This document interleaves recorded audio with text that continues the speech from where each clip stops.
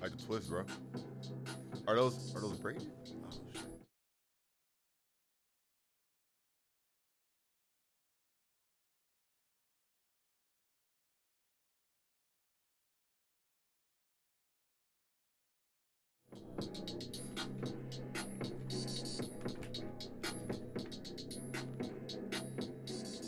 And now, a three-time sports editor, former online and managing editor, and host of Talk That Talk, award-winning journalist Terrell Chatterbox Emerson.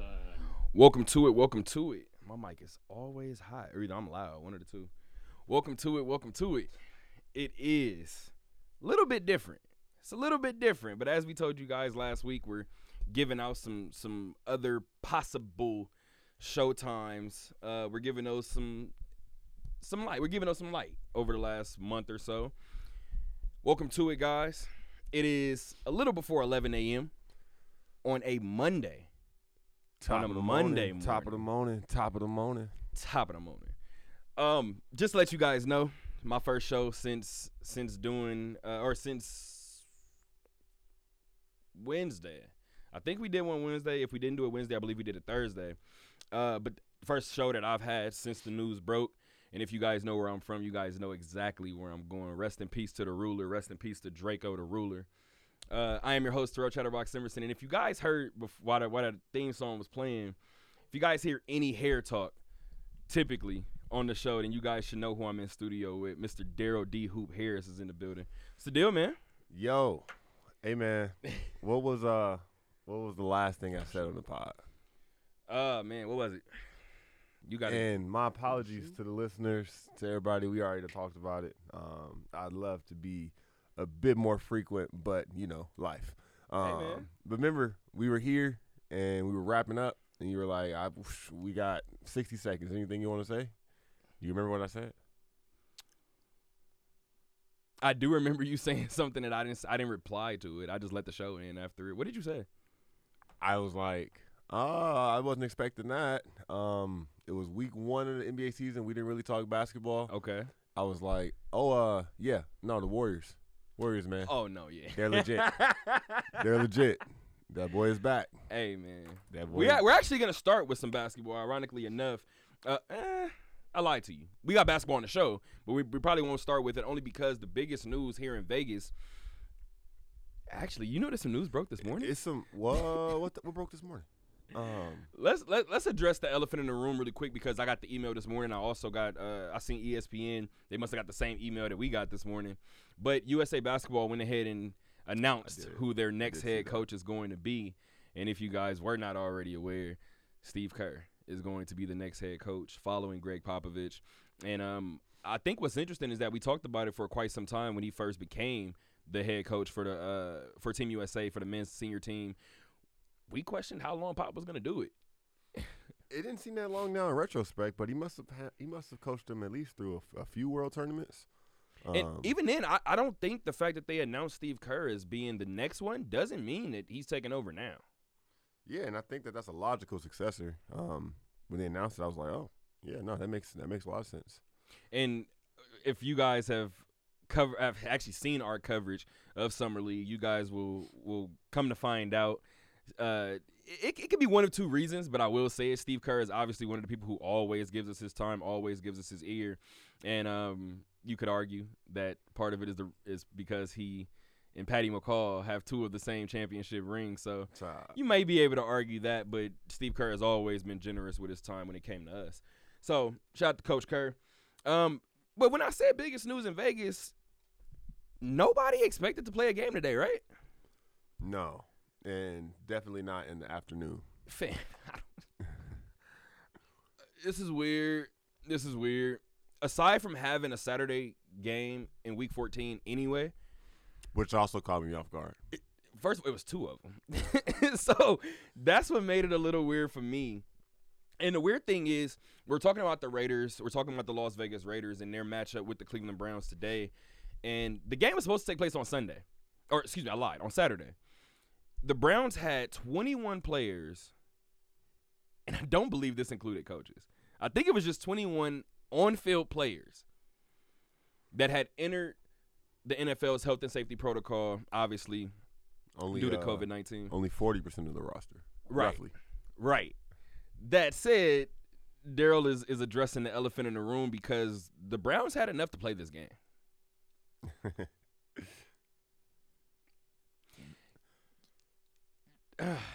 All right, you want to say your piece first, or do you want me to disagree with KJ right now? No, go ahead. All right, so KJ Wright said, should I pull up the tweet? I wonder if he tweeted since. But KJ Wright, obviously linebacker for the Las Vegas Raiders, wasn't too happy when he heard that the game was going to be pushed back, considering the Browns had enough firepower and or roster power to do it. Talk to me. No, physical bodies, yeah. Literally had enough able bodies. But the tweet says, and this could be a that's out there now, KJ Wright says, I pay my player dues just to get lied to and the rules bent. And he added the NFL and he added the NFLPA. If it was the other way around, I swear we would be playing tomorrow. See, yeah, nah, man. I don't fault him. Props to him for sending that tweet. I'm with it, even though I disagree. Yeah, I can't necessarily ride with it. If the Raiders had 21 players out, I'm not sure that this game would have been played on Saturday either. Not to say that there's not some validity to what he's saying. For sure. Because we don't know. We don't know how it would have went, but I think it was more so the Saturday placement. They're like, why they were willing to move it? Yeah, they were like, okay, why are we going to put on this mess of a game on our Saturday, which is supposed to be a special marquee matchup? That's a good point. It makes no sense for us to do that. Versus, Cleveland. We got to look out for Cleveland. There's no way we can disservice Cleveland's fan base, and we can't do that. We have to do right by them versus giving the Raiders a short hand of the stick. But my phone should not be up. Sorry, guys. It shouldn't. I would care a lot more if the Raiders had managed to win some games in recent weeks. But with their playoff chances looking slim to, we'll see what the math says. I'm a little less invested, but I'm not mad at I'm not mad at them making some kind of compromise to at least not postpone the game or cancel it or add an extra week. The season's long enough. I'll be honest with you. I think you might have said the main point and probably the NFL's thinking, and that's what was so interesting to me because I wasn't sure about it. And I'll be completely honest. That's why I thought that the game would have been played, or I wasn't sure rather if the game would have been played if the Raiders were in that same regard. And I think while you did say KJ Wright has some validity to his point because we don't know and we won't know, I think what you just said is the reason why I came to the conclusion that I came to. And I wasn't even there first. And like you said, it's a Saturday. First of all, it's a Saturday matinee. So everybody's waking up. You got NFL football this time around. You got it at 2 o'clock. So you got it midday. You can go get some breakfast. You could even wait and do it for brunch. Whatever you want to do. Why am I going to send out second and third stringers? And I think that's probably the best argument, and I would probably feel a little better if the NFL came out and said it. That's what it was. That's essentially what it was. We've seen the NBA players play with literally 8 guys, 9 guys last year especially. And football is different. It was doable. Like we're saying, they had enough bodies. They could have maybe did something. But let me jump in for what are we watching at that point? That's second and third stringers. But I did, because you just mentioned the NBA and you just mentioned 8. Last week's NBA wrap, we talked about just a lot of the subheads and what some of them are. We all know about the running with the Bulls. You can already guess what the particular excerpt was about when I tell you that the subhead was running out of Bulls. Yeah, definitely can. my fantasy team was lacking because of that. 10 players at once, and the interesting part was when I originally started, I think the week before, I mentioned the new updated COVID mandates in the NBA, and at the time I highlighted LeBron, I highlighted Chicago's 3 in the protocol, and I think at the time Charlotte had 4 in the protocol. The following week for the weekly wrap, the Bulls had 10. Yeah, definitely. So we're seeing an outbreak everywhere. Having a full week off just in the middle of the season that was not scheduled. At 17-10, mind you. You can let me know whether it was important or not. Came back with a win over LA. But let's talk about it really only because I'll be honest, and we could probably discuss if they even would have been playing on a Saturday if these were 2 4-win teams, and I'm guessing the answer is no. But they saved it because it's playoff implications, correct? I would like to say maybe they were playing, maybe it was a division game. Maybe this doesn't happen. With the AFC North being as tight as it is, somebody's going to come up short. If you then say Cleveland just makes a straw argument, well, I mean, come on. They made us play with 30 guys. Right. They made us play with 33 guys with none of our starters, half our starters. Sucks to suck. But you would have a large contingency of their fans, organization, making that claim if they end up making the playoffs, which I don't think they will. But, And I hate to say it, but I think the fact that it would be a large group of Browns fans makes a lot more of us care a lot less. I can't disagree with you. You know what? All right, Shout out to Isaiah. I'm going to give you a group of teams, and you tell me which team is more middle of the pack. Atlanta, the Raiders, Minnesota. That's the middle. Atlanta's definitely probably maybe towards the bottom. I don't know, man. I don't know, man. Oh, man. If Atlanta finished 6-10, would you be shocked? Any given year. Well, they wouldn't. They weren't not going to do it now because they got 17. But if they ended any given year over the last 7, 6-10, would you be shocked? No, not at all. If they went 10-6, would you be shocked? No, week in and week out, I'm still slightly hesitant to wager against them because I'm like, wait, is Matt going to play good this game? I think I bet on Atlanta this week and I lost. They got a Super Bowl quarterback. Are they going to play good this week? I forgot. Free Matt Ryan. Kyle Pitts wasn't enough, and he's great, and that says a lot. But let's get back to this football game at hand. I mean, we said the elephant in the room is a couple of different things in terms of this game, but I guess the room itself probably would be the playoff picture. And the Raiders come into this game 12th in the AFC playoff picture, while the Cleveland Browns entered 8th before yesterday. They entered 8th, before yesterday. The Raiders come into this game 4-4 against the AFC. Now, I've caught the last 3 Raider games. I don't think it's 4. I think I caught the last 3 Raider games. And I caught the loss to Washington. I caught the blowout at KC. I caught the win at Dallas. And I'm calling this a win as well for the Raiders. I said this before the COVID outbreak. Mainly because when you look at what the Raiders have left, the Raiders are going to win back-to-back weeks. And the Raiders are going to be 8-7. And the Raiders are going to control their playoff destiny.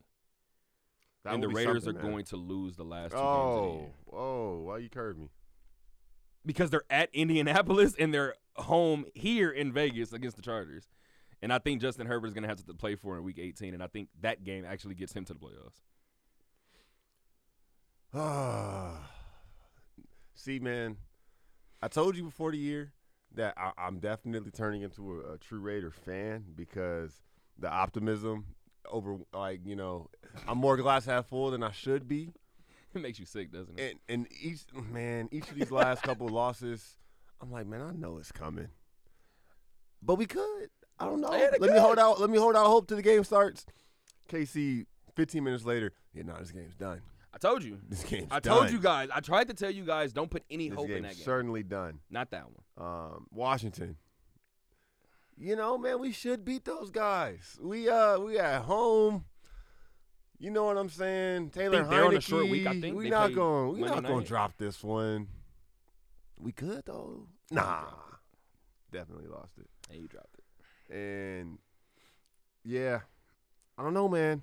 This team has been different versions of themselves every 3 weeks. To where right now I don't know who they are. What's the worst we've seen the Raiders this year?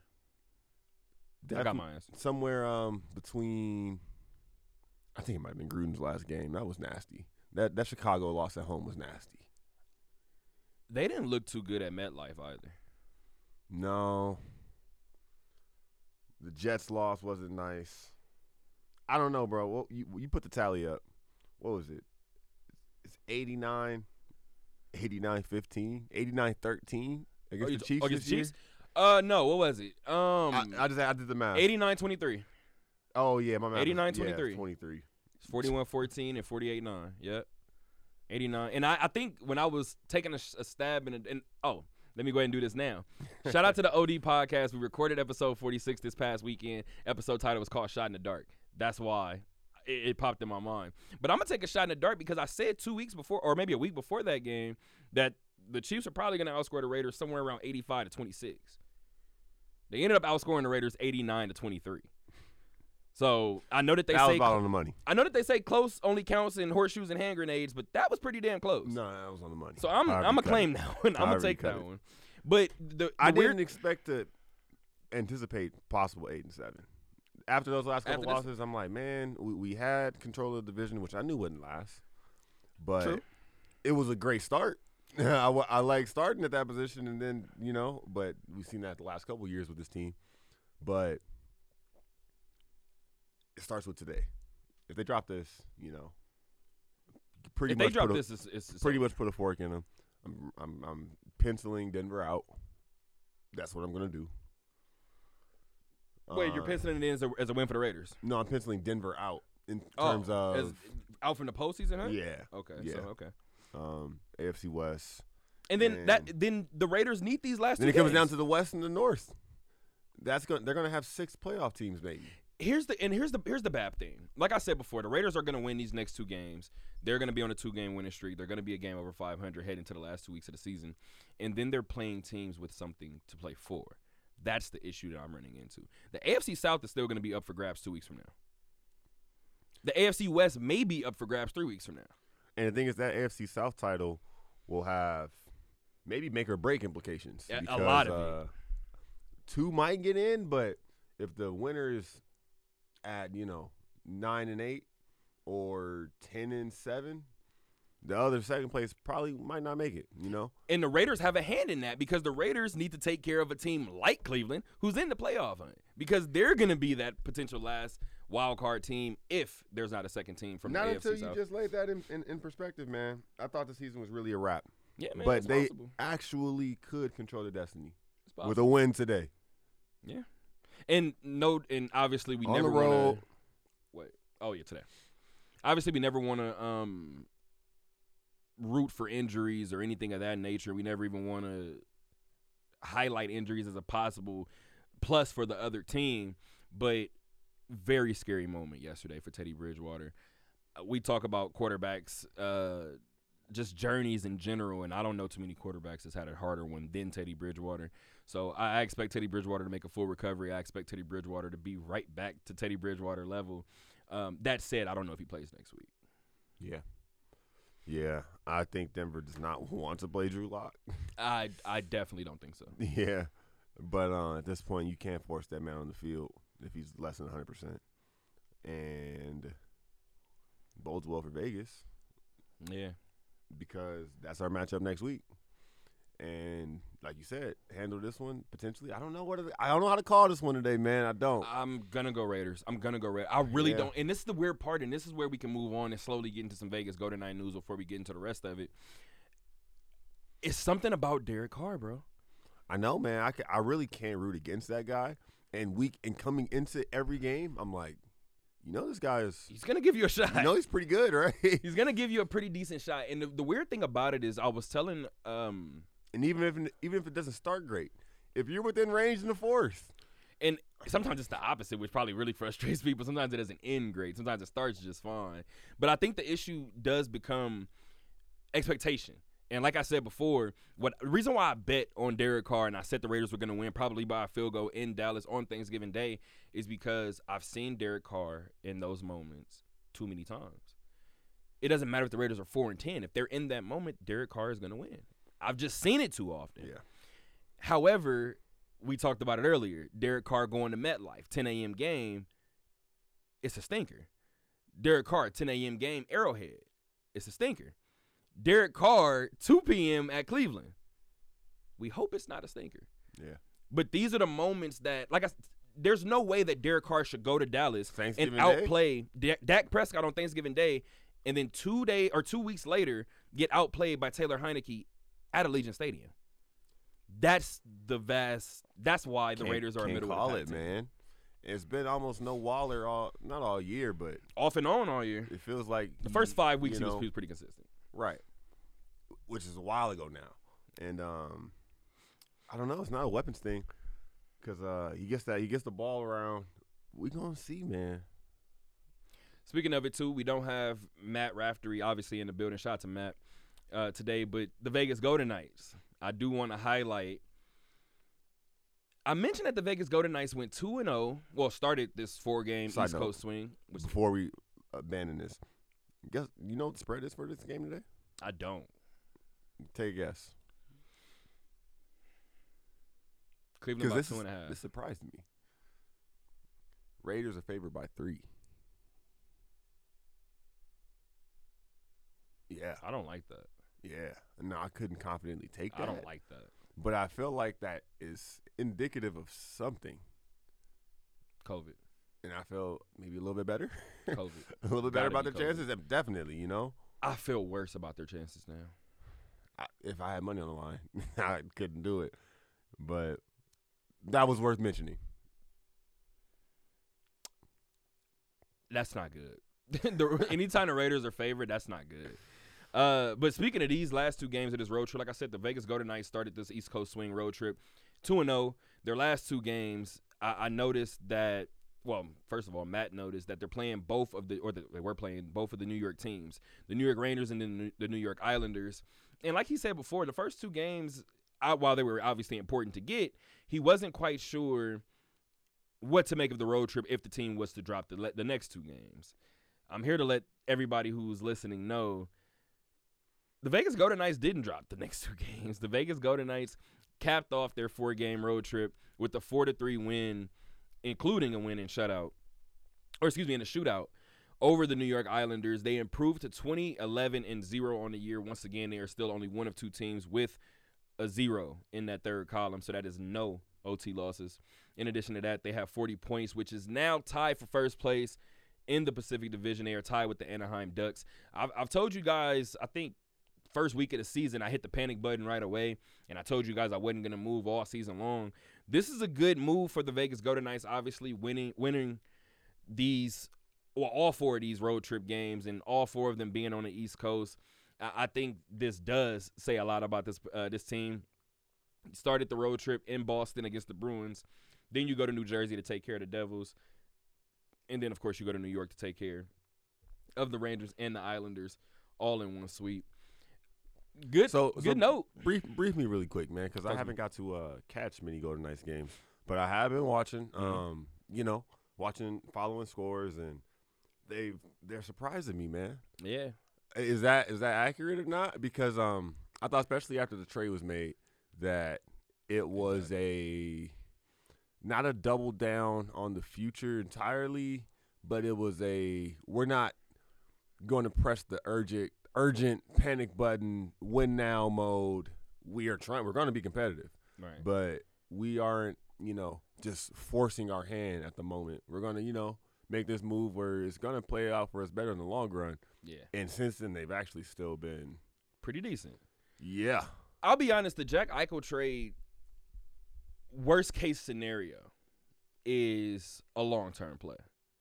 I'll say that. Worst case scenario, because if his rehab and training goes right, I believe they were saying it was a 3-month injury or something, or a 3-month recovery. We know that the NBA season and the NHL season coincide, so that means they have until June if they go all the way. Yeah. So if Jack Eichel returns, I don't know, March, let's say his rehab starts today, which it didn't, but let's say his rehab starts today and he's not ready until March. He could get a good possible month and a half of runway before having to, you know what I mean, play insert him.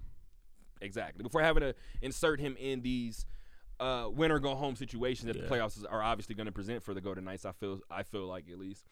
The interesting part is, though, it's hard to talk about this year's Vegas Golden Knights, obviously, without talking about – it's hard to talk about any hockey team without talking about their goalie. Mm-hmm. And the decision to trade Marc-Andre Fleury essentially for peanuts and keep Robin Lehner is going to continue to be the straw that broke the camel's back, I believe, for this Golden Knight team, only because I believe that's where a lot of the fan base lost faith, in the front office. I actually give them credit for that. Not with the utmost knowledge. No, you're fine. And a lot of people feel like it was the right move to make in terms of money, even in terms of age. But we know how sports are. Sports always come down to, what have you done for me lately? And if you compare what Robin Lehner has done for the Vegas Golden Knights and compare what Marc-Andre Fleury has done for the Chicago Blackhawks, Vegas made a mistake.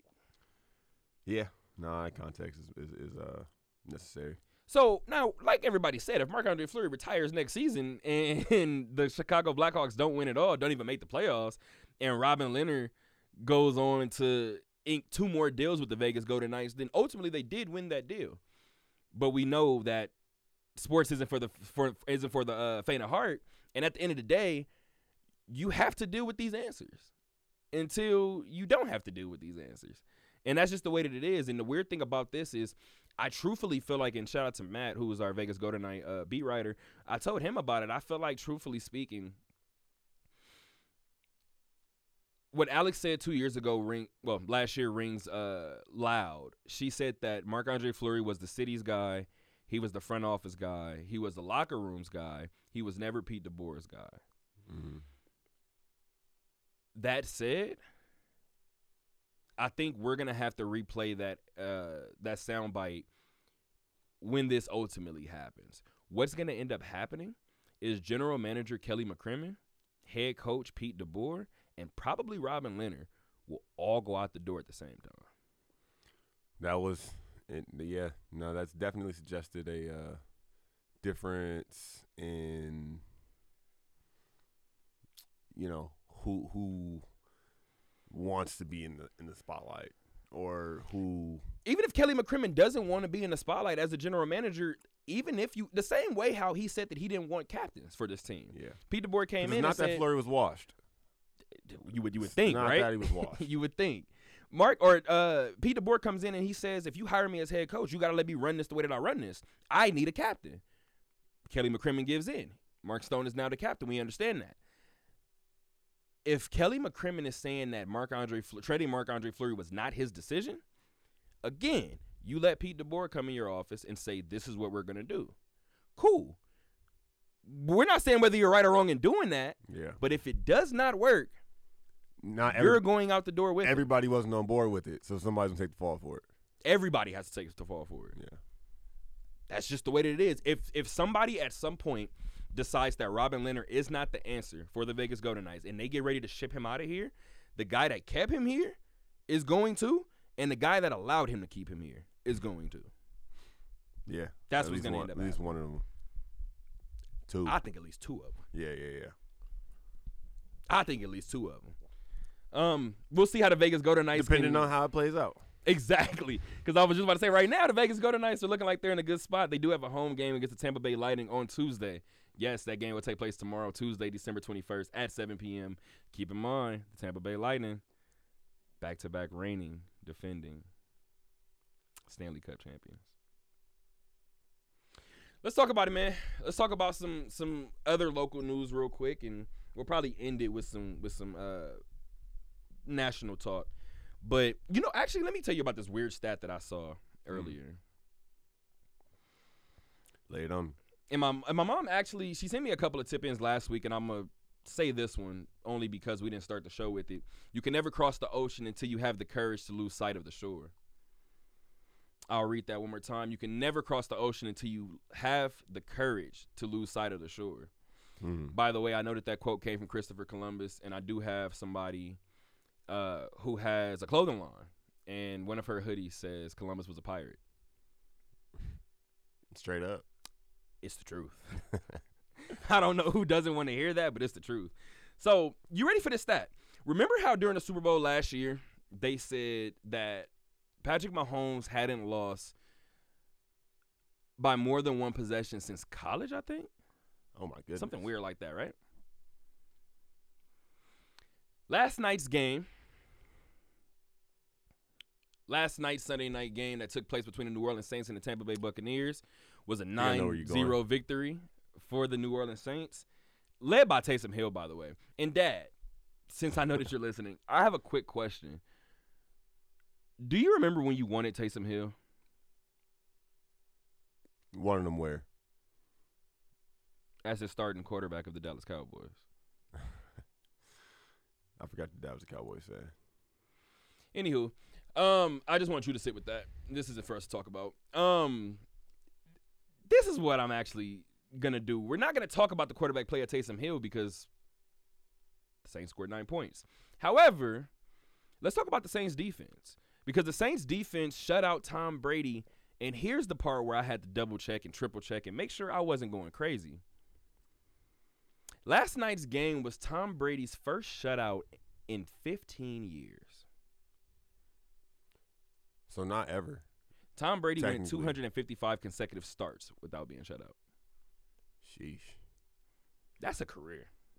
Yeah. He went 15 years making sure that he got on the board. You can hang your hat on that. New Orleans, another team, I do not know who they are. I hate to say it, and this is probably be where it bites me. I'm only worried about Sean Payton, and I understand who Sean Payton is the head coach of, and this is going to sound oxymoronic. I am not worried about the New Orleans Saints. They're going to get in their own way. I wouldn't say I am. They're going to get in their own way. Surprising, just because at certain points I'm like, all right, is this team for real? I don't know. I can't tell. But they do have Brady's number. They definitely have that. They definitely have that. Since last year, you could already say. I'll tell you one team that does look for real so far, and that's head coach Lindy LaRocque and her group, the UNLV Lady Rebels. They improved to 7-3 after a win over Pacific, but this game against Pacific, a little unique, a little odd even. UNLV started this game down 8-0. UNLV didn't have any field goals nearly 4.5 or 3.5 minutes into the game. No field goals. Down 11-2. And in case you guys have been following this UNLV Lady Rebel season, they have not played a home game before this last game for 3 weeks. November 28th was their last home game before Saturday's game, and the start confused me. I'll be completely honest. The start confused me. It appeared to confuse Lindy LaRocque as well. Not quite sure what happened with that one. And UNLV in the first quarter, had a moment where Desiree appeared to be fouled, and she didn't get the call. She went ahead and said something to the referee and got teed up for the second time in, I believe, as many games. Second time in 2 games. And in that moment, first time that I've seen her, 100%, first time that I've seen Lindy LaRocque absolutely lose her mind. I don't think I have ever seen head coach Lindy LaRocque that upset. And the bench was assessed a tech. I found that interesting. Obviously, Lindy LaRocque is the head of that bench, so it was her first official technical foul of her young coaching career. She's only in her second year coaching at this level, obviously. And I asked Coach after the game, I said, I've had plenty of coaches tell me in certain moments that there are such things as good techs, and there are moments when you want to wake up your team and or the crowd or the referees even. Yeah. And head coach Lindy LaRocque went ahead and laid all of those rumors and or assumptions to bed. She said by that being her first technical foul and the way that it came about, she was not proud of it. Mm-hmm. So that wasn't the goal. That wasn't the intention. However, and by the way, too, what I thought was so interesting, she's yelling because the referee that teed her up, similar to what happened to Desiree on the road game, or I guess the neutral site game against Texas Tech last week, she gets fouled. The referee that's closest to the play doesn't call the foul. She says something.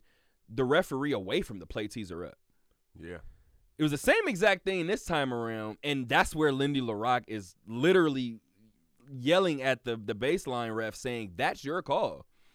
So when the other ref attempts to talk to her, she looks at him and she's like, I'm not even talking to you. Like, That's his call. So that's where the frustration came from. I say that to say UNLV fell down by as many as 19 points in this game. I started this by saying that UNLV got the win. They must have heated up at some point. So something changed because I asked Desiree after the game, and I also asked Coach. I said, the team goes into halftime down 17 points, down 48-31. No energy in the building. Yeah. And I told Coach they came out and something changed in the second half. I said, what was that halftime speech like? Coach looked at me and Coach said, I don't think I can say. I looked at Desiree. It's amazing. Lindy LaRocque is full of one-liners. I look at Desiree and I said, I don't know if the team needed that because the team already is 3-1 at home, and I'm not sure if it was the 3 weeks away from home or whatever the case may be. And Desiree, being a sophomore, was extremely candid, and she said, no, we needed that. Everything that she told us at halftime, she said, I don't know if she told you what she told us, but everything that she said, we needed it. And Desiree proceeded to go out and put the finishing touches on a new career-high 24 points. Essence Booker also struggled pretty much all game and ended up in the last 45 seconds of the game. Gets to her spot, gets to the elbow, runs a pick and roll, gets to the elbow, gets a jumper off. Easy 2 points. UNLV goes up by 1, but what I found interesting, the game appeared to move in slow-mo in that moment.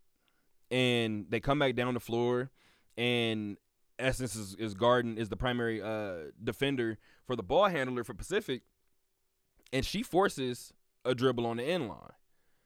So that 45 seconds, as I told Desiree, and as I told Lindy LaRocque, Essence probably struggled, like Coach said, for 38, 39 minutes. That last 45 seconds, one could argue Essence Booker won the game for UNLV. 4 players scored in double figures. I don't know what you guys want to know aside from there's one more game against Hawaii before conference play starts. Right. Where are we at with it? No, shouts out to them. That game is on Tuesday. Yeah, so that game is tomorrow. Had to make sure because I was about to say I'm at the game tomorrow. That game is Tuesday. Yes, December 21st at 2 p.m. It's a strange Monday. Strange Monday.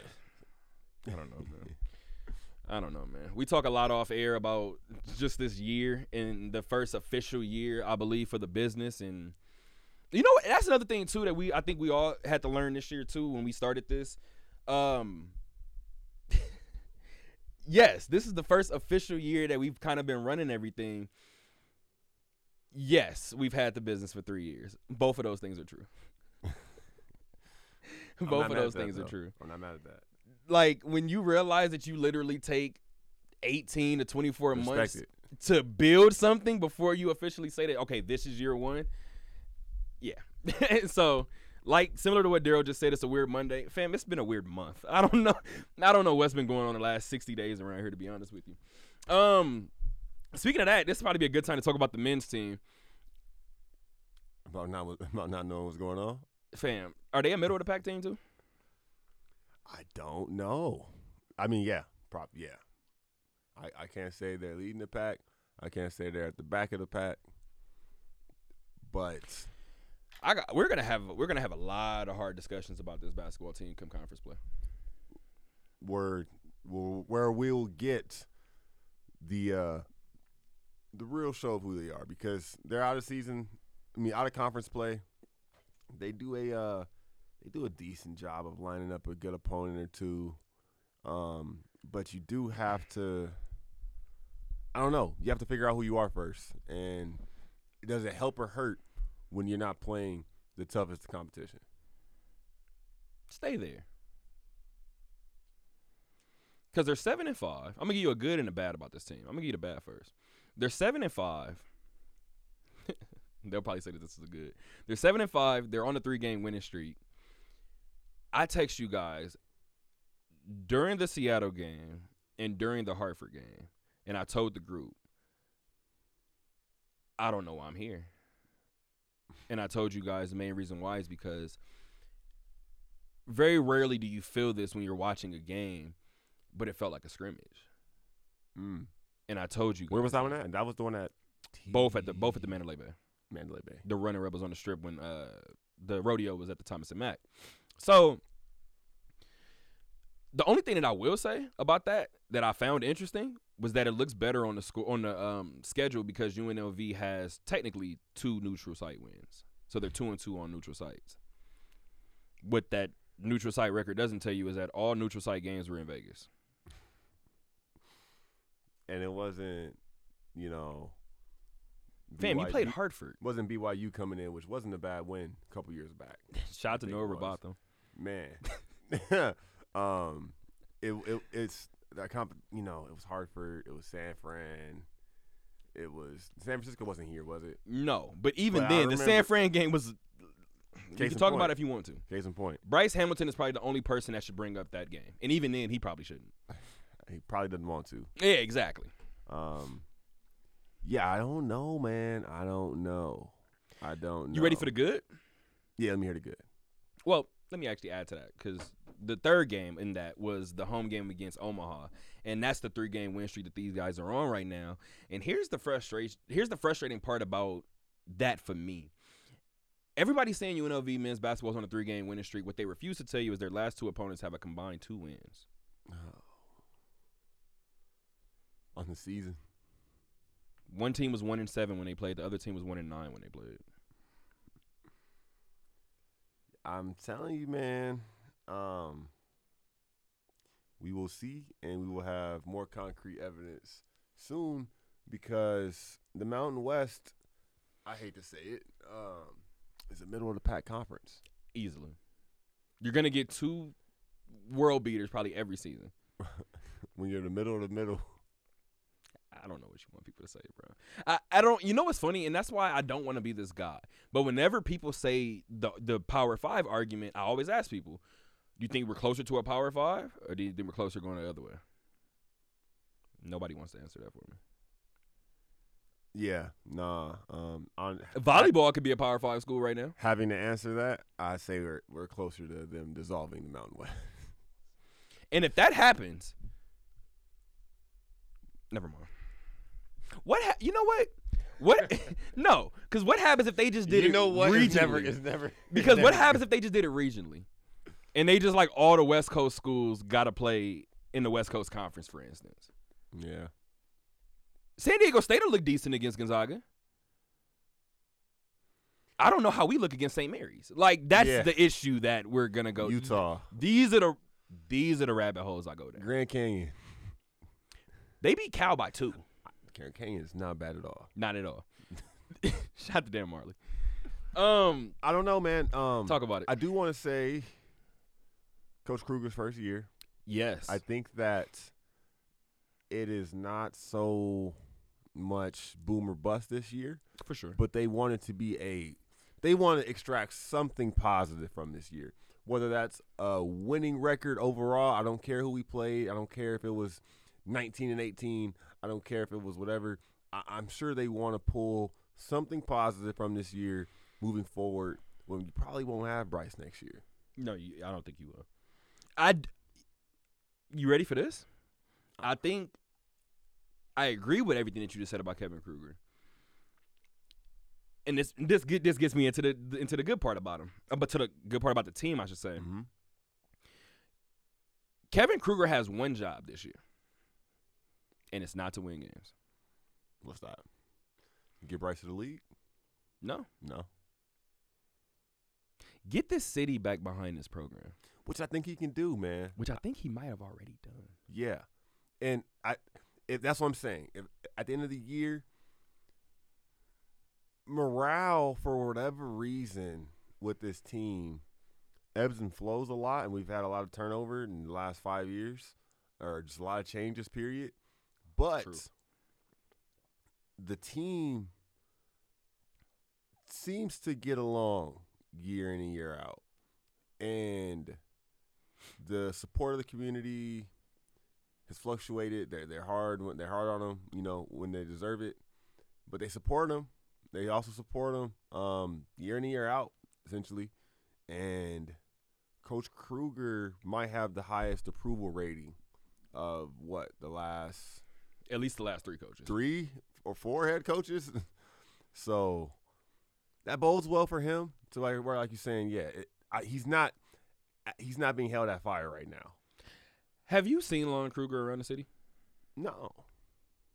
So you haven't seen him at all since he's been out here? I mean, I haven't been outside much. Okay. Shout out to Bash. Have I seen Lon Kruger? No, we haven't crossed paths.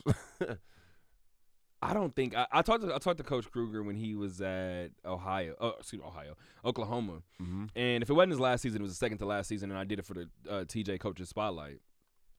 And in hindsight, you could tell that I was talking to Coach Lon Kruger, obviously. What's up? Did Lon Kruger join the staff? No. Okay, never mind. No. Go ahead. But he is in Vegas. And I will say, too, hopefully he doesn't get mad at me, but, I mean, I would hope that his job title proves that this did take place. But I am reporting here. Dwayne Knight, along with Lon Kruger, were people that UNLV was interested in making the next athletic director. Neither are the next athletic director, at least currently. So that just lets you know one of the winningest coaches on campus in terms of Dwayne Knight doesn't want to do it. And Lon Kruger, who is the last time UNLV basketball was relevant, you could point to Lon Kruger and his recruiting. He doesn't want anything to do with it. So I think that says probably a lot about where this school is going, probably as a whole, more so than just one program. But the reason why I said that is because not all on the basketball program's fault. Not at all. Not even a little bit. But the reason why I said that about Lon Kruger is because I didn't meet Lon Kruger until this year, but I don't think I've ever seen a happier man. Yeah. And that's why when they told me that they offered him the AD position, I said, why would he take that? Why would he do that? No, he could spend his time doing other things. He was just yelling at people 2 years ago. Yeah. I don't have to yell now. He was a bit happy to retire. Like, I'm enjoying grandchildren. Like, leave me alone. Like, I don't know. Dwayne Knight probably was like, no, I'm good, guys. Don't worry about it. So I can't wait to do that coach's spotlight. We'll see. Let them slip up and be top 4 in the conference. Mm-hmm. So this is good. That's a great season. 100%. Yeah. And this is the interesting part because we don't I think have they were unrealistic picked 7th. expectations. They were picked 7th out of to finish in the Mountain West. Yeah. So 5 and up. You could probably even argue 6 and up. And I think the main thing is, like I said, we're not going to judge it by wins per se because TJ Otzelberger, when he was here, we know what his record was when he left, but TJ had a win against San Diego State, a big win against San Diego State. TJ had a win against New Mexico in the pit. Mm-hmm. I think that's what we're going to judge Kevin Kruger's first year on. Yeah, that's what it's going to come down to, man, all the way. If Kevin Kruger can beat UNR, he's already if you can beat Reno at home, you've got the city. No, period. Right. Because you want to know why? Because that's something that TJ Otzelberger has never done in his career. Man, I didn't notice that. North Dakota State, UNLV, and Iowa State hasn't played them yet.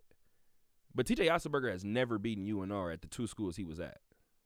So if Kevin Kruger wins one game against UNR, I know half of this city is going to look at Kevin Kruger and say, well, you did your part, at least in one aspect. I'm optimistic. I am. Because he was there for the entire previous tenure of Coach Otz. So And I think that's what made a lot of players stay too, because it wasn't going to be a completely new voice in the locker room. Yeah. They do have a game against San Diego, and no, this is not San Diego State. They have a game against San Diego. It's a non-conference game on Wednesday, 7 p.m. Yes, guys, I will be at that one as well. That's the good part for this team. That's what I was going to give to you in terms of their 7-5 record. They are 5-1 at the Thomas and Mack. That one loss, UCLA. In addition to that, UNLV, or at least the men's side, they have that one additional game before non-conference play begins, and I'm very, very excited that this is going to continue, that this trend appears that it's going to continue. New Year's Day, 1 p.m. at the Thomas and Mack, San Diego State will be in town. All right, national news the rest of the way. I don't have the pick'em scores for you guys because if you guys needed to know. Half the week still got games to play, so you don't got to worry about the pick'em scores. And by the way, I didn't look at everybody else's scores or everybody else's picks yesterday. Just from looking at mine, I hope we all did bad. Yeah, I don't think mine were hot. I think a couple of us struggled, except maybe Salim, which bothers me because Salim is in second place. It's kind of tough now because everybody's I'm here. I'm like 7 or 8 games back, I think, number one. So I gotta zag some games. If I pick the same ones as you every week, I'll never catch you. That's true. And I don't know, man. The safe picks aren't safe at all. The interesting part was I started to pick New Orleans yesterday, and obviously you sound like a genius when you're saying it the day after, right? I was like, I started to pick New Orleans, and the reason why I didn't pick it, same thing I said when I was texting the group. Who's home between Indy and the Patriots? I'm going with the home team. I had a feeling that New Orleans would get the win, but I was like, fam, they're in Tampa. They're not going to lose. I didn't think so. And we saw what happened. I didn't think so. Hey, man. And I also don't want to talk about it right now, but I'm not sure that the Colts lose any more games this regular season. What you got for national news? Let's talk about national news. Let's talk about why COVID is still running rampant around these leagues. But more than that, last week's weekly wrap, I talked about Mr. 2974, of course, that's regarding Steph. I talked about Zion's foot setback. I talked about the WNBA releasing a new schedule. Can't think of the fourth one for whatever reason. Anyway, the other one is entitled Angry KD. Because what I don't think a lot of people have paid attention to is we talk about LeBron being the villain when he went to Miami, KD being the villain when he went to Golden State. The interesting part was, and I think this is what we're going to remember from this time, we talk about Kendrick and J. Cole. We talk about Jay and Nas. We talk about all of these moments. And I think this is what's going to stand out more than anything. I think when LeBron went to Miami, everybody, including the people that were close to LeBron, said he was uncomfortable in that villain role. Kevin Durant has taken that shit with him to Brooklyn. He's wanted to be. He's definitely accepted. Wanted to be. How do you get into it with Trae Young? And according to Draymond Green, who talks a lot, says that Trae Young is very vocal out there. You know what I like about KD, man? What? He's one of us. You remember one of the games, or maybe even a month back, Jimmy Butler and Cat got into it or something. And Anthony Edwards after the game was like, "Ain't nobody fighting, bro. If he don't knock it off." And he's talking to Jimmy Butler, who many people would say is a tough guy, right? All of that. After the game, KD, man, he knows who he is. He's known as Cisco State. I'm Kevin Durant. You know what he said after the game? After the little tuss? You got to tell me. He was like, he said, "No, man, me and Kev." So he downplayed it for one. He was like, "That wasn't nothing serious," but he also sunned him. He was like, "Man," as he often does. He said, "No, man, I've known Trae Young since he was 10 years old, man. He was a fan of mine in my camp. It's all good. It's just absolutely. Come on, man. I just gotta let you know where you are, real quick. Hey, man, you don't gotta mention I was 10 years old when we met. Fam, it's the same thing that LeBron did when Jason Tatum dunked on him. Right. It's the same exact thing Bron did. Well, I've known Jason since he was 13. Fam, I don't care. I'm 21 now and I'm dunking. Irrelevant. Did you see what he said? Nope. No, remember that. But I'm see, gonna at the end of remind the day, you. too, I like what happened. KD had just made a bucket for Brooklyn to go up by 5 with about 2 minutes to go. I know this isn't boxing, but this is physical. Fam, I'm going to lean on you. KD's a dog, man. So I hope it's looking like it's between him and Steph. Jokic is definitely in there. Way too early MVP predictions. But Got to be Steph or KD, right? this year, Jokic's numbers are ridiculous. That's Still. just him, though. But yeah, I know, right. It sucks to say, No, but it's just I him. want to say they're 5th or 6th in the West. Either way, it's definitely, After if you ask me, after already going on a 6-game losing streak earlier this year. it's definitely nice to see the best player in the world argument almost be undisputed for Kevin Durant, because it's just like, man, look at this dude, man. That we didn't know. I don't think that we expected to see an apex Durant this year, and I think we're getting that because he's still a year and a half removed from the Achilles, which I think a lot of people with that time off are ready to say that he's on his back 9. So why are we seeing this, KD? Because I have an answer for you, and you know the answer. The answer is obvious. Go ahead. It's minutes. Yeah, I was gonna say Nash, coaching. It was a good call for him. Well, he couldn't have predicted this because he tried to go and team up with 2 superstars. But he's in a situation now where it's like, bro, I'm the top dog. If I want to shoot 30 times tonight, I'm going to shoot 30 times tonight. If I feel like getting a triple-double, if I feel like playing defense, I'm going to do all of that. Which is the reason why I wanted to go there, is because we're getting to the point that we actually have on this paper. None of these points are on the paper. This is all banter to get to the point, because Kevin Durant, 2 nights after getting into it with Trae Young, and I think I even put in the NBA rap, it was some slight hand slapping. That's all it was. Just get your hands off. It was so slight. That's all it was. Just get your hands off. Don't touch me. However, 2 nights after that, what do you do, 50? and this is the part that's so interesting to me, because I said who gets into it with Trae Young, and Draymond Green will probably laugh and be like, we all probably should get into it with Trae Young because he talks, whatever the case may be. Cool. Can anybody say the same thing about number 1 overall pick, Cade Cunningham? Because I saw KD going at him, and I said, oh, I think I know what KD's doing. You letting them know. KD is just going to torment Cade Cunningham. So 5 years from now, when you ask Cade Cunningham what was his welcome to the league moment, it's when KD hung 51 on me. Yeah. And after the game with the towel over his head, said, that's light. And I was out there trying, bro. And I gave it to him. I I'm gave him trying. a basket. I gave him a little shoulder Not to mention he had 9 assists and 7 I gave him a little boards. and one. You know what I'm saying? And that man was Hey, man. I'll put it this way. Unbothered. I'll put it this way.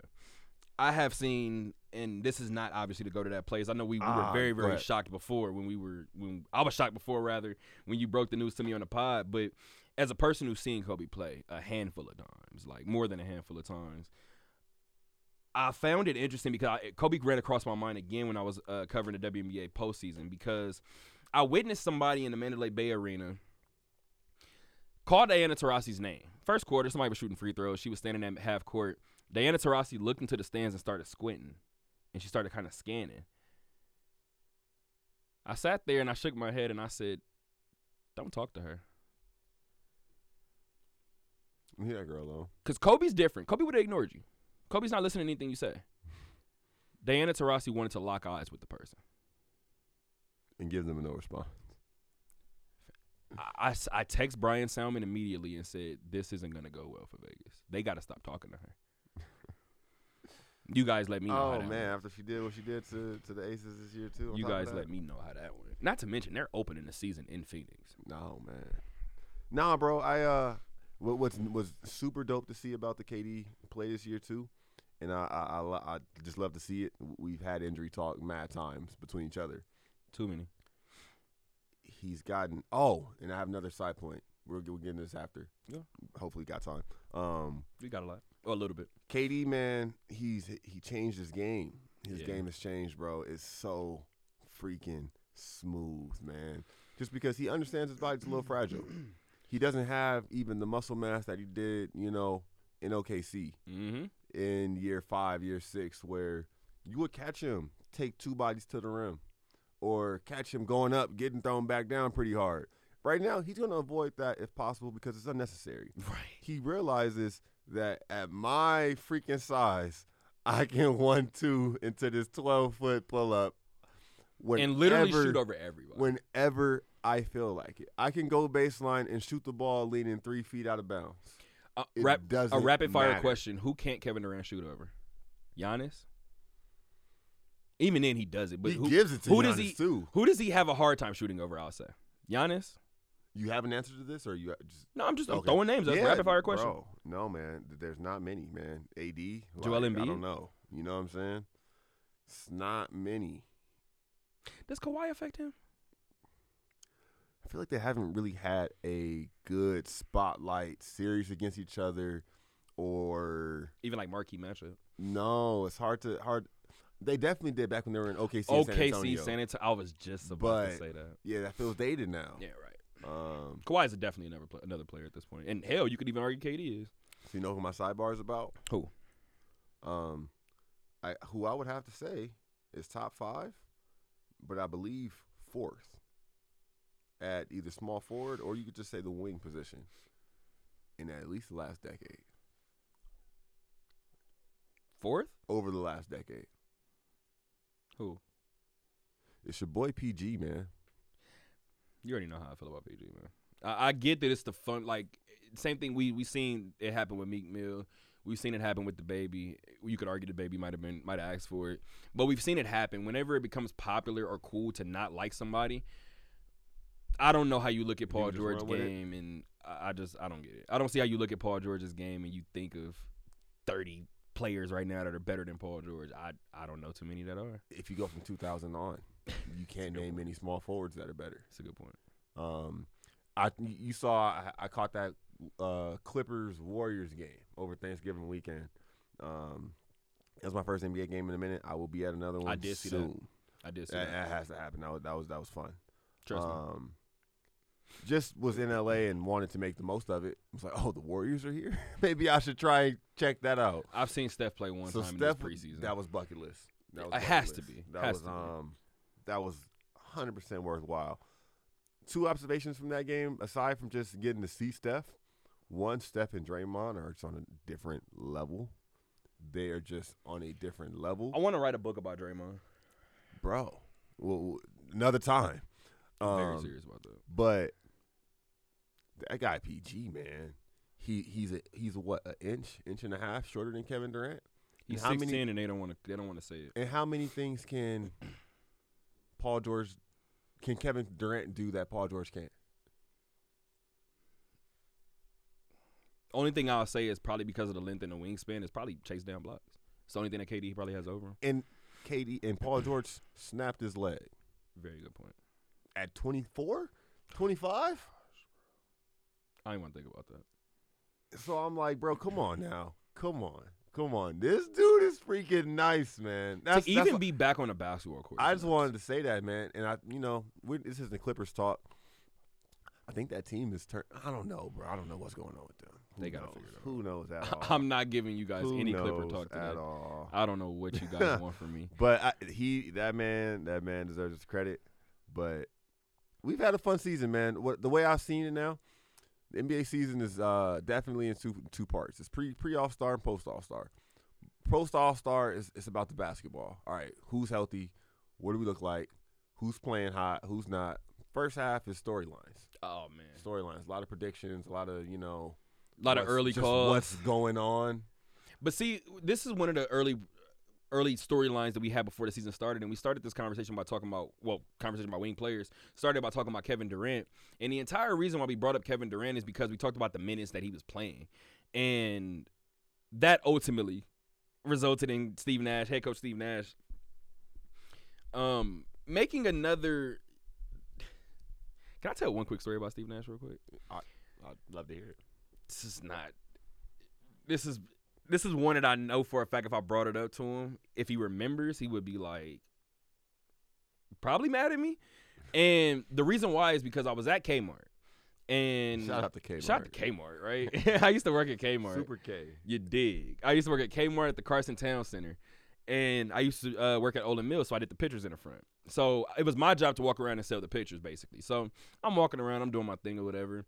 That was my Kmart, by the way. Don't play. Yeah, bro. I used to be in there all the time, bro. That's hilarious. And I'm walking around, and layaway was right in the front. So or the customer service was right in the front. Layaway was on the back, all the way in the back. So right at the customer service, I walk out of the Olin Mills, and customer service is to the left. I'm walking, and as I'm walking, I look to my left, and I lock eyes with somebody, and when I seen him, I was like, is that Steve Nash? And I sat there, and I was like, if I say anything, this store is going to flip. So I can't say nothing. So I walked by, obviously acknowledged Responsible. Yeah. I tried to. And walked by. I asked, could I get a picture? I didn't even take the picture with him, because I didn't want people to know, you know what I mean? Yeah. So I just asked if I could take a picture of him, and, can I do it on the slide? He was like, yeah, sure. So I got one. Appreciate it. He said he was there picking up his daughter's bike. I said, dope. As I'm walking away, I heard somebody go, is that Steve Nash? Everybody rushed the man. I said, fam, was that me? I said, was that me? So this is what? This is first year. So retirement? No, this was when he got traded to Lakers. So 2011. Oh man, that's what I was gonna say. 2011.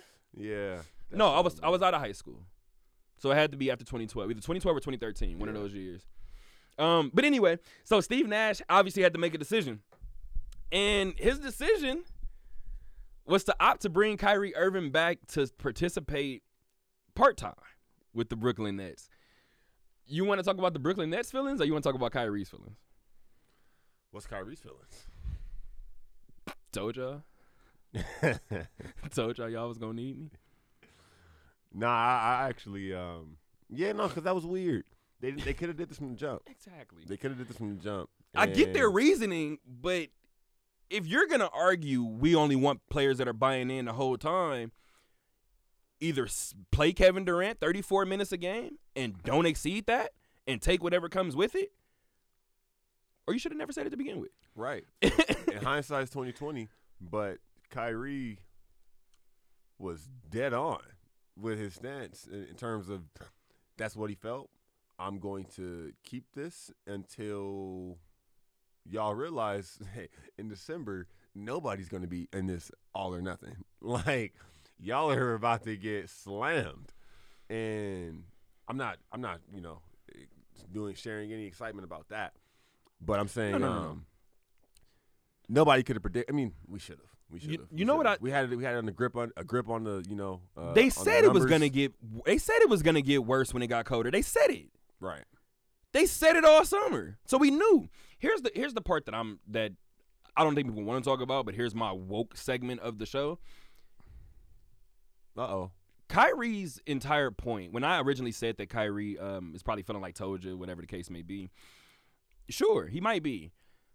At the end of the day, Kyrie Irving said he was doing this because for people, rather, who didn't have a say-so in their jobs, didn't have a nest egg saved up, couldn't do whatever the case may be. Like I said before, how much of this is Kyrie Irving just saying these things that they try to force you guys to do?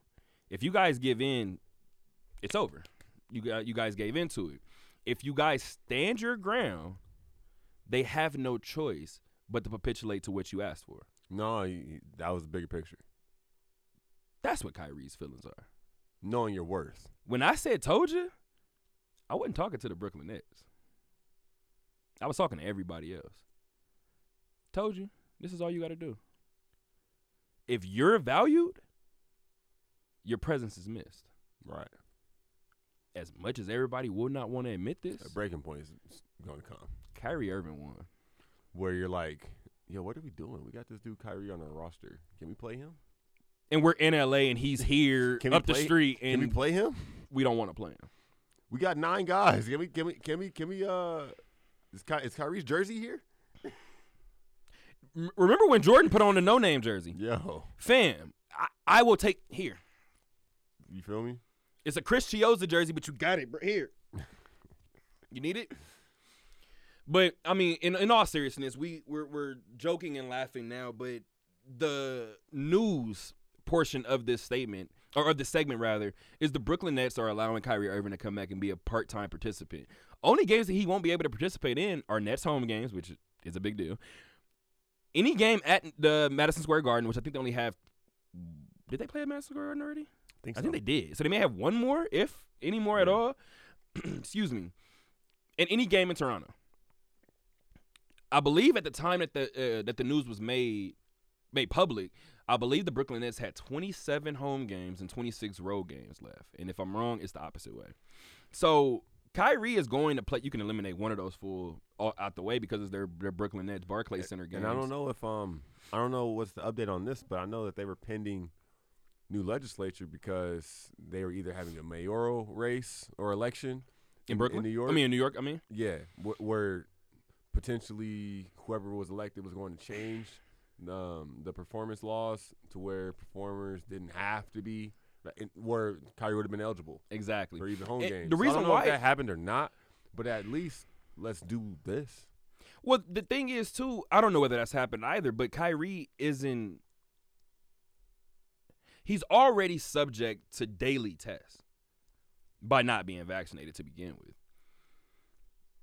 So like you just said, if he tests negative that morning and he tests negative again and walking into the building for shoot-around, Kyrie Irving should be good to play. Yeah. What if they make Kyrie Irving wear a mask on the court? Come on, man. What if he's the only one that has to wear a mask? You gonna wear it like Bronny? Let's move on. I don't even have another topic to move on to, and I'm trying to run away. Would you trade Kyrie? You want to go there? You shouldn't. I mean, you definitely shouldn't if you're asking me. I heard one valuable point on that, and I didn't even think about trading Kyrie or this other person, honestly. And it probably solves both issues, but do all parties involved want it to happen? And that's what I'm gonna say. Nick Wright, you probably know where I'm going now, but Nick Wright he said something. He said a 1-for-1 trade, and when he said it, I was like, "Oh, shut up! Wait, what did you say?" Damn, that might actually work. It's a reunion going both ways. Kyrie for AD, Kyrie for Westbrook. Trade Kyrie for Russ. Nah, we're not doing that, man. Russ is staying this year. I think that's how it's going down. Me personally, I think LA will give Russ a full season in LA. That's just me personally. But that is a move that might solve everybody's issues. It really could be. It might be an issue that solves everything. KD and James Harden don't have to run the entire offense because Kyrie isn't there. You're getting somebody who's vaccinated, and then if you're LeBron and AD, you're getting somebody who can lead a team if need be. Or be the number one guy on the team, I guess, if need be. Yeah. Aside from that, like I said, COVID is ripping through leagues. Good to see DeMar DeRozan come back, drop 38 and 6 against the Lakers in a winning effort. I guess the only thing I really need to do before I get out of here, we are doing a somewhat early show today because we do have, like I said, a Monday afternoon game. I can't even say Monday night. We got a Monday afternoon game today. But we're going to end it with some combat sports. I think that'll be a decent way to end it. Why is that game at 2? Honestly, I think because it was at 2 on, it was on 2 or scheduled for 2 on Saturday. Oh, was it? And they weren't moving the Monday night game. So I think they were just like, fam, either y'all gonna play at 2 or earlier. So unless you want to be in Cleveland playing at 8 in the morning, fam, I don't think you want to. I'm British Standard I don't think you want to do that, dog. Oh man, where are we at? Combat UFC? sports. Combat? Yeah, I'm happy that you went to the UFC first because that's exactly where I'm going. We probably won't even give too much of a long-winded breakdown of this, but just 2 things I want to highlight, both knockouts, ironically enough. Derek Lewis had a first-round KO of Chris Daukaus, and if you guys were not aware, those are both heavyweights. But the knockout gave Derek Lewis number 14 of his UFC career, which gave him the claim. Knockout King. Officially as Knockout King. And like I said, I'm a firm believer in – I'm going to get this out the way now. I started the podcast with Fashion Killer because – by A$AP Rocky, if you guys don't know. I started it with Fashion Killer because I'm a firm believer in – especially if, I think business owners in general, when you're building something from the ground up and you're a part of something from the ground up, you watch certain things that you have said and or people that are around you have said that come to fruition. And when they do, it's like, oh, damn, I remember when you said that. I remember you said you wanted to do that. I started with Fashion Killer because when Rocky said, I think this might have been the second verse, when Rocky said her attitude, Rihanna, she get it from her mama. Ooh. Obviously, we haven't potted in so long. I said I don't know whether Rihanna is pregnant or not with A$AP Rocky's child. I want it to be true just so that bar can be true. Yeah, no. Because he would have wrote that bar about 10 years before it happened. Yeah. I just want that to be true. Yeah. That's it. No, that's dope. So for Derrick Lewis, I'm going to say Derrick Henry. So for Derrick Lewis to walk around with Knockout King tattooed on his chest, we talked about Steph breaking this record before. We talked about just certain records that we knew were going to fall. We expected this to happen with Derrick Lewis one day, right? It was all, well, especially once 2020 turned and this man started accepting fights every 6 weeks. Everywhere, bro. Every other month. He's going to fight in February. He's going to fight in Houston. He will fight in Houston, So, trust yeah, me. now the numbers swung major, but yeah, man, I love seeing him win a belt. And that's where I'm I at love with seeing it. him win it. You want to go there first? We can. Derrick Lewis was number 3 coming into this fight. Fought number 7, Chris Daukaus. Obviously, this is the biggest spot for Chris Daukaus of his young career. He could slide into the top 3 and, hell, Yeah. depending on the way that you look and depending on how You'll quickly you definitely get the slid. finish, you could be the replacement for Cyril Gane and Francis Ngannou. However, this is where I'm going with it. Dana White said the most important or most impressive thing, rather, about what Derrick Lewis, about his knockout numbers, is how long he's been in the UFC. Maybe 5 years. I think 6 or 7. 6 or 6 or 7. 7. I think 2015 or 16 is around there. 14 or 15 was around there. Nah, because it's funny, man. What was that? That must have been UFC 2. Me and the homies always run. And then my boy Rashawn, that man is cold at UFC. he was yeah, I was the first I really got familiar. He would use Derrick Lewis. He was like, I'm that's the Black Beast. And I'm like, shut up. Who is that? Bro, what are you talking about? Nah, really, they call him the He's a Black Beast, bro. He's a Black Beast, bro. And the thing is, too, I think what makes Derrick Lewis so easy to root for is he strikes all of us as us. Like, he's just a regular person who's very honest. We've seen him win big matchups, and they've asked him about championship fights, and he said, my cardio is trash right now. Like, did y'all the fact just that see he actually holds a win over Francis Ngannou, and that's where I'm going. like, So- throws such a wrench into that, or makes that like title picture like so deserving of just like a triple threat. At this point. And the interesting thing that you said that is because most people, even Dana White, has highlighted that particular fight as one of the most boring heavyweight fights of history. Yeah. Because neither one wanted to get hit by the other. However, Derrick Lewis owns a win over Francis Ngannou. Cyril Gane owns a win over him. When you think about everybody else, Stipe is obviously in there. When you think about everybody else in the heavyweight division, Curtis Blades, Derrick Lewis has a win over him. Yeah. Chris Daukaus, Yeah. Derrick Lewis now has a win over him. Volkov. Tom Aspinall is going to be the next one that I was probably going to get to. But you just mentioned Alexander Volkov. Derrick Lewis has a win against him. And by the way, somebody did ask him his favorite knockout out of the 14, and he said no doubt it was Alexander Volkov. He said because it was like Rocky. And I believe it, bro.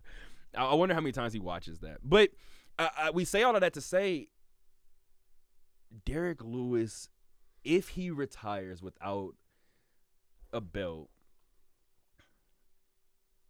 and I know undisputed belt, because I know technically people will probably say the same thing about Dustin Poirier. He only has the interim title. But those are the two guys that right now, if they retired without a belt,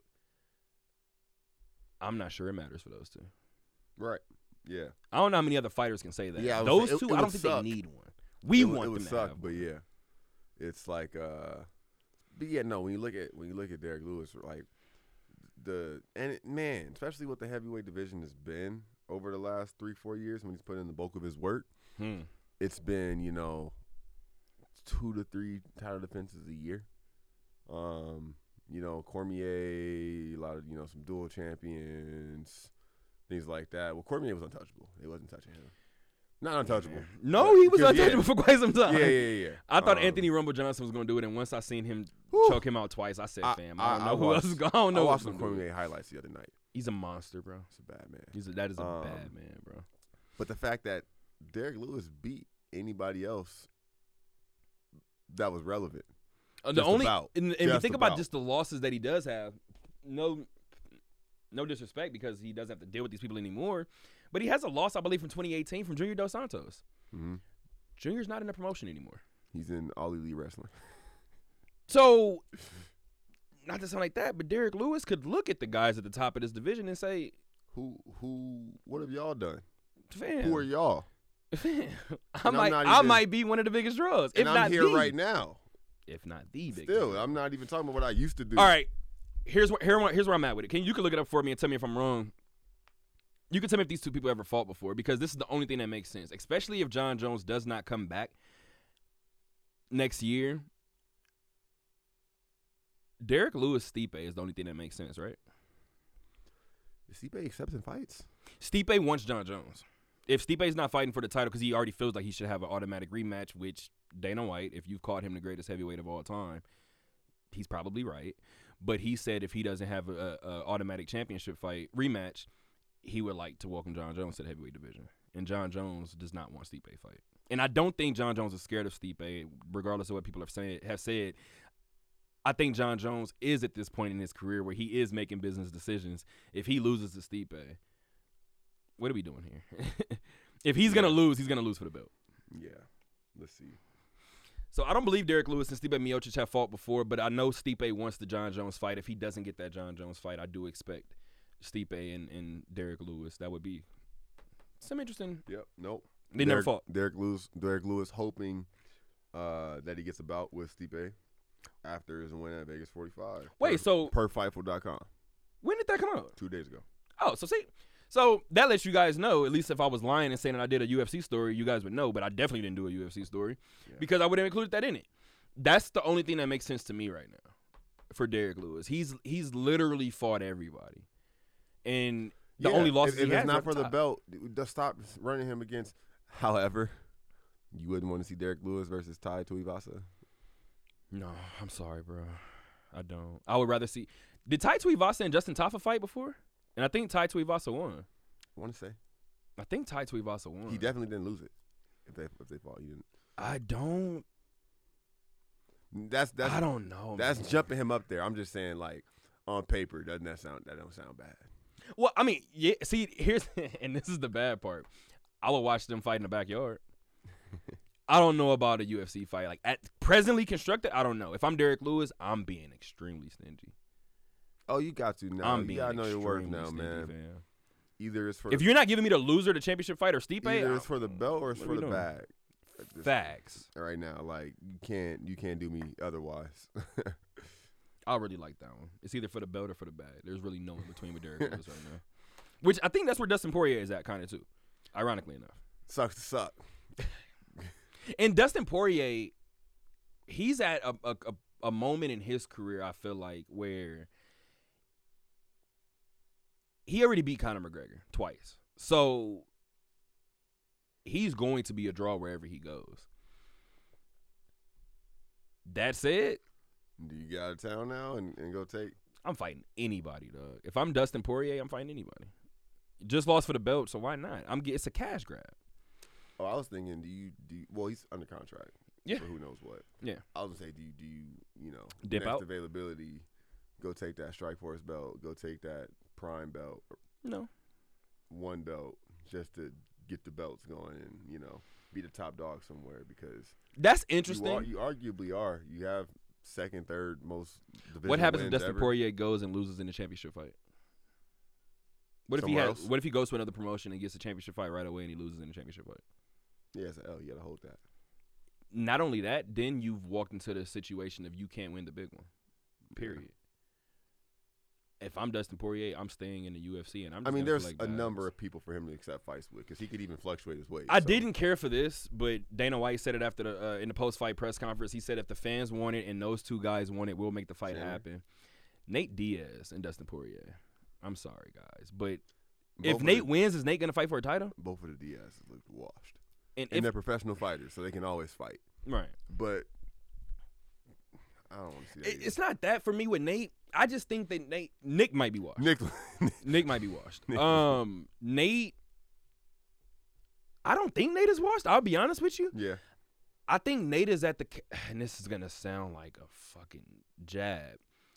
I feel like he's in the Cowboy Cerrone ballpark. He's in the ballpark where we know that you're a tough fight. We know that you're obviously going to be a draw, but we're going to send people your way almost like a gauntlet. Yeah. If they get past you, we know they're for real. If you send them back to the gulag, we get it. We shouldn't have sent them up. I think that's where Nate Diaz is right now. I think and a big part of it was his last fight against Leon Edwards. I think a big part of it was like, can you go 5 rounds with somebody who's not going to quit? And we saw it. Leon got rocked toward the end, but it made everybody look at Leon and say, oh, well, I mean, might as well let him fight for the title now. I can see Nate Diaz literally being people's number one contender spot. But see, the weird thing is, like I said, if Nate shocks the world one day, which he could, which I'm always giving one of the Diaz brothers a swinging chance, right? A punching shot. You're always going to give it. Is he going to get the shot? 9 times out of 10, the answer is no. Yeah. We talk about these heavyweight or these great fighters without titles to their names. I don't know, man. Last thing I want to talk about. I'll put it this way. Last thing I'm going to talk about. Last thing I don't know if I want to talk about it. I seen somebody say that Jake Paul should be up for Prospect of the Year, Fighter of the Year, and Knockout of the Year. I agree with 2 of those 3. Prospect of the Year because boxing is boxing, and obviously we see what the cards are, so I get it. I'm with it. Knockout of the Year. I'm with that too. If you want to find one and go say that's it, I'm with it. Fighter of the Year. What are we doing, man? What highlight matchups do we have from Jake Paul this year? What are we doing, man? Now, like I said before, man, anybody who fully commits to anything, I'm going to give them that. Like I have told Jake Paul. I mean, like I have said about Jake Paul plenty of times. Jake Paul is boxing. I'm not sure he's a boxer. Because you're not fighting boxers, bro. Like, this just is what we box in the hood. Like, we box to box. None of us are boxers, fam. Like, and 9 times out of 10, we're boxing the box. Yeah. And then when the boxer comes in and be like, let me play. No. Absolutely not. No, go. Because you actually train, fam. No. You can ref, so you know we don't kill each other. But no, we're not doing this with you. So I'll work out with you, fam. We can go do some cardio. But and I'll be honest with this. Shout out to Jake Paul. Because I've shouted him out in terms of his business sense. That goes without saying. Amanda Serrano was going to be the biggest, probably one of the biggest things from him. But he tried to fight Tommy Fury. It wouldn't have shut me up completely, but at least you're fighting a boxer, bro. Yeah. At least you're fighting somebody who literally woke up 30 years ago, 20 years ago, and was like, I want to do this. Tyron Woodley, no disrespect to him, he's woken up one day and said, I want to wrestle. And then he woke up another day and said, I want to do mixed martial arts. He excelled at both of those. He woke up another day and said, I want to do boxing. He's 0-2 currently. Not saying it couldn't change. However, what I will say is I don't want to see Tyron Woodley fight anymore. I don't. Nah. I don't. I'm good. He doesn't need to. Yeah. And what I truthfully feel like is he said he wants to fight 4 more times next year, and all right. But Tyron Woodley said that? 4 more times next year. So he's trying to be serious? Go ahead. Keep in mind, Darren Williams won his fight and said, I'm going to go sit my old ass down. Good for him. He said, I'm going to let the professionals do this shit. So, anyway, I say that to say Jake Paul would have been in the ring with a boxer, and whatever way that played out, it obviously would have played out. I'll be honest, I don't know what's next for Jake Paul. He did have a 6-round knockout of Tyron Woodley. I don't know what you guys want me to say. He's 5-0. Excuse me. He's 5-0 so far in his career. He has 4 knockouts, knocked out every fighter that he's fought. I don't know what you guys want me to say outside of the fact of the man's business sense is through the roof. In addition to that, I will say that he's getting toward the position to fighting boxers. I think that will happen eventually. I think that he's been pretty smart and strategic in doing it. But obviously, when you have your antics that go with it, you're gonna get some naysayers like me and I'm sure some others. If you guys wanted me to go into a full Jake Paul breakdown, first of all, ask yourself why. I forgot this happened until Saturday night. I was doing some brisk cleaning. And then opened my phone and saw 2 hours. I was like, wait, that was tonight? Wait, this happened? Oh, my goodness. And it seems like, too, and for the people that have been saying that it's fake, or not, well, obviously boxing isn't fake, but they're saying that all of these are staged and they're throwing matches. They have a point only because every fight we have seen Jake Paul go through a little more adversity. So if a person did want to say that this is all staged and he was going to get to fight one boxer, and even if he lost, he would retire after that, whatever the case may be, because I do believe promoting might be his ultimate goal. I think he more so wants to be rivals with Dana White. That's just my personal opinion. That I could be wrong. I could be taking a shot in the dark. Shout out to the OD. Other than that, I have my dad's tip in, which actually just happens to be a quote today. Oh, you good. And I know Hoop has to get out of here, so I appreciate you, brother. Yes, sir. As always.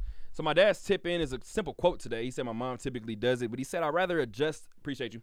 He said I'd rather adjust to your absence than be frustrated by your presence. Once again, my dad's tip in is I'd rather adjust to your absence than be frustrated by your presence. I don't know where he came up with that quote from, but I appreciate you, Dad. Until next time, guys. Keep on talking.